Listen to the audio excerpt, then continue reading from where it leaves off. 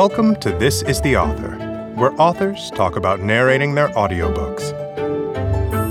In this episode, meet actor, speaker, and goodwill ambassador Duany, advocate and activist Erin Brokovich, and journalist Matthew Yglesias. Enjoy.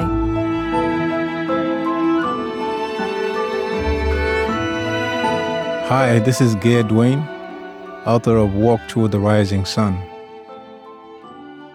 I wrote my book because I have this idea all my life, and it was almost taken over. And I was inspired by the education of the refugees. And if I had to describe what it was like to record my audiobook in one word, that would be meticulousness. I realized that I had trouble pronouncing claustrophobic.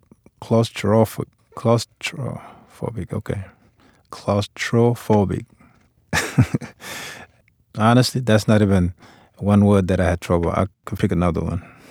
Erudite. Well, I'm proud that I was able to walk toward the rising sun.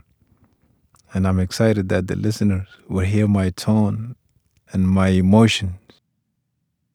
If I wasn't going to record my audiobook, I would cast Danny Glover.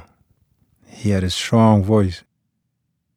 The last audiobook that I listened to that I love was Out of My Mind by Alan Arkin.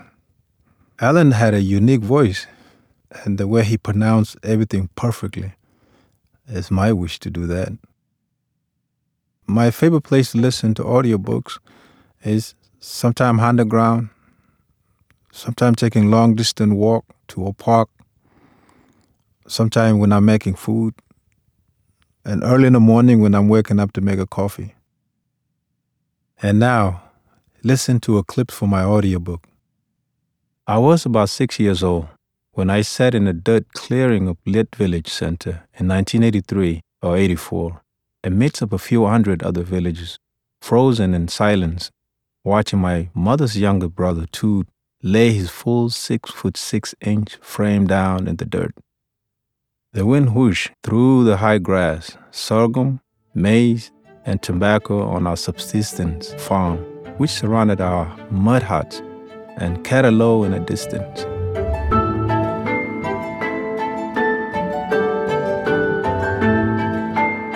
This is Erin Brokovich. Oh my gosh, where would I begin to tell you about my book and what inspired me to write it? It is 20 plus years of working in the environment and around water and mostly in and out of communities and seeing that hesitation within the community that they can't rise up, that they can't understand science or run for office or be involved. And I just always felt that they didn't know that they weren't alone, that there was other communities and moms and people that felt that way. And they couldn't really see necessarily the impact or the bigger picture of what was really happening. And the best way to do that, and to not simply, because the book isn't simple, but water and these issues are not a soundbite. They're a story. And if we don't understand what's happening, we don't always activate and rise up. And the book was the book in a way was a relief for me to get all of this information out of my head and into my book that could help others understand and find ways to rise up, and a guide, if you will, and tools. Because you know what? Superman's not coming, and I'm not Superwoman, and I need you, and we need each other. And I hope that this book gives you that support, that permission, and that confidence that you can go out and start with yourself, your family, your community, and rise up and be a part of a change that can affect the entire nation, if not the entire planet, because water is life. And without it, well, there would be no us. So all of these things helped inspire me to want to put it all into one place that you could read and close a book and go, you know what? I'm going to get out there and go do it too. One word to describe doing the audio on my book, I don't think it could be one thing. First of all, see, I came into this situation, I could do the audio on my book. This is going to be great. Humbling. Humbling would be the word that I am searching for. Oh my gosh. Pronunciations would be another word that I would say. I would tell you perfluorooctanoic would be just one word. I mean, I think there was days that I'm like, am I illiterate? It is one thing to read a book and say it to yourself and hear it in your head. It's another thing to say it out loud. So what I anticipated that might be fun and easy turned out to be very stressful and a real learning experience. At the end of the day, my brain hurt. Oh my gosh, is there a word or phrase I didn't know how to pronounce? First of all, I'd always gone around with the perfluorooctanoic acid, and I found out how embarrassing for me. I'd been pronouncing it wrong. Perfluorooctanoic. Ooh, and it took me a while. I don't know why I had a difficult time explaining or saying, not explaining, our Supreme Court Justice Neil Gorsuch's name. And I got it at the end, so I can drop a lot of its and itch and is and s and d's. So, oh my gosh, I don't think I am ever going to speak the same. What I'm most excited about is that I hope they hear in places my passion, because I want them to rise up. I am your biggest cheerleader for those reading the book, and I hope that you can hear those moments in narrating the book through my own voice, because it's daunting, but it's exciting. It's like a football game, and you may get pushed back 5 yards, but you don't throw the ball down and walk out the field.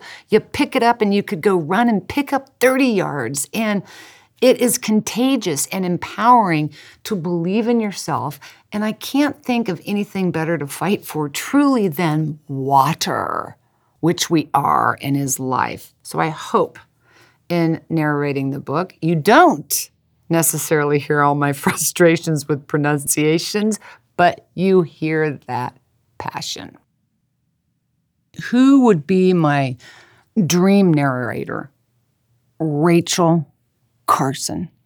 I am still impacted by what we opened the book up with, that it's a scary truth, and her talking about man's war on nature is inevitably a war upon ourselves, and that we can't control the mastery or the outcome of nature, but rather the mastery of ourselves. We've got to stop this fight with nature. I don't think we're going to win it, and I really wish I could hear her voice and her passion in this book, and I can hear her passion in her books and Silent Spring, and she was really ahead of her time. Rachel Carson. And now listen to a clip from the audiobook. Let's get one thing straight. I'm not a troublemaker. I'm an advocate. I've shown up to community after community across the country for more than 20 years because the people who live in these towns invite me. I get hundreds of emails every single day, and what they say boils down to two little words: help me. People across this country and the world are scared.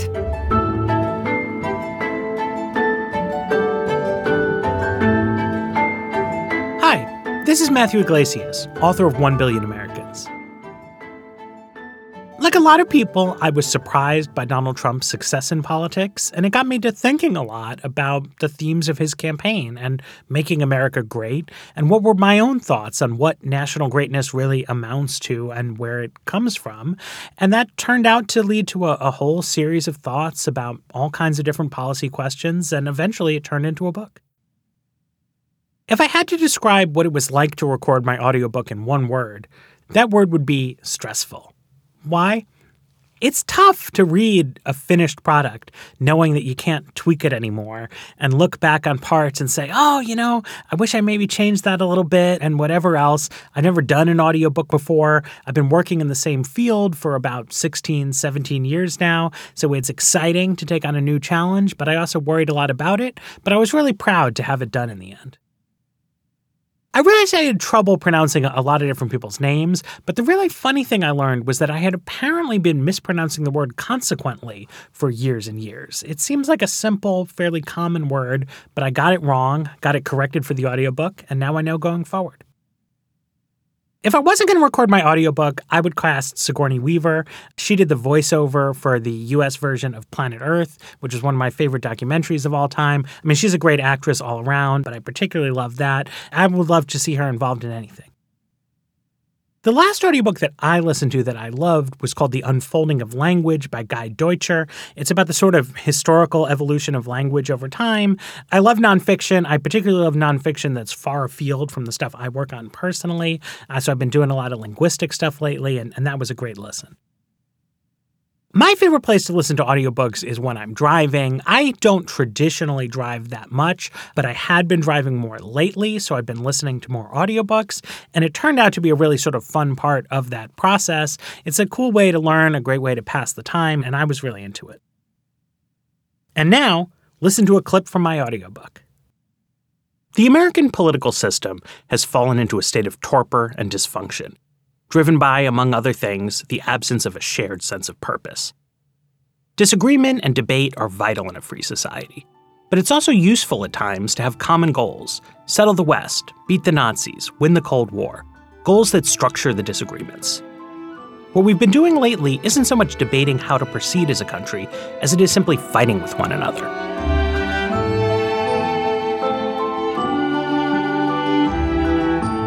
This is the Author is a production of Penguin Random House Audio. Thank you for listening.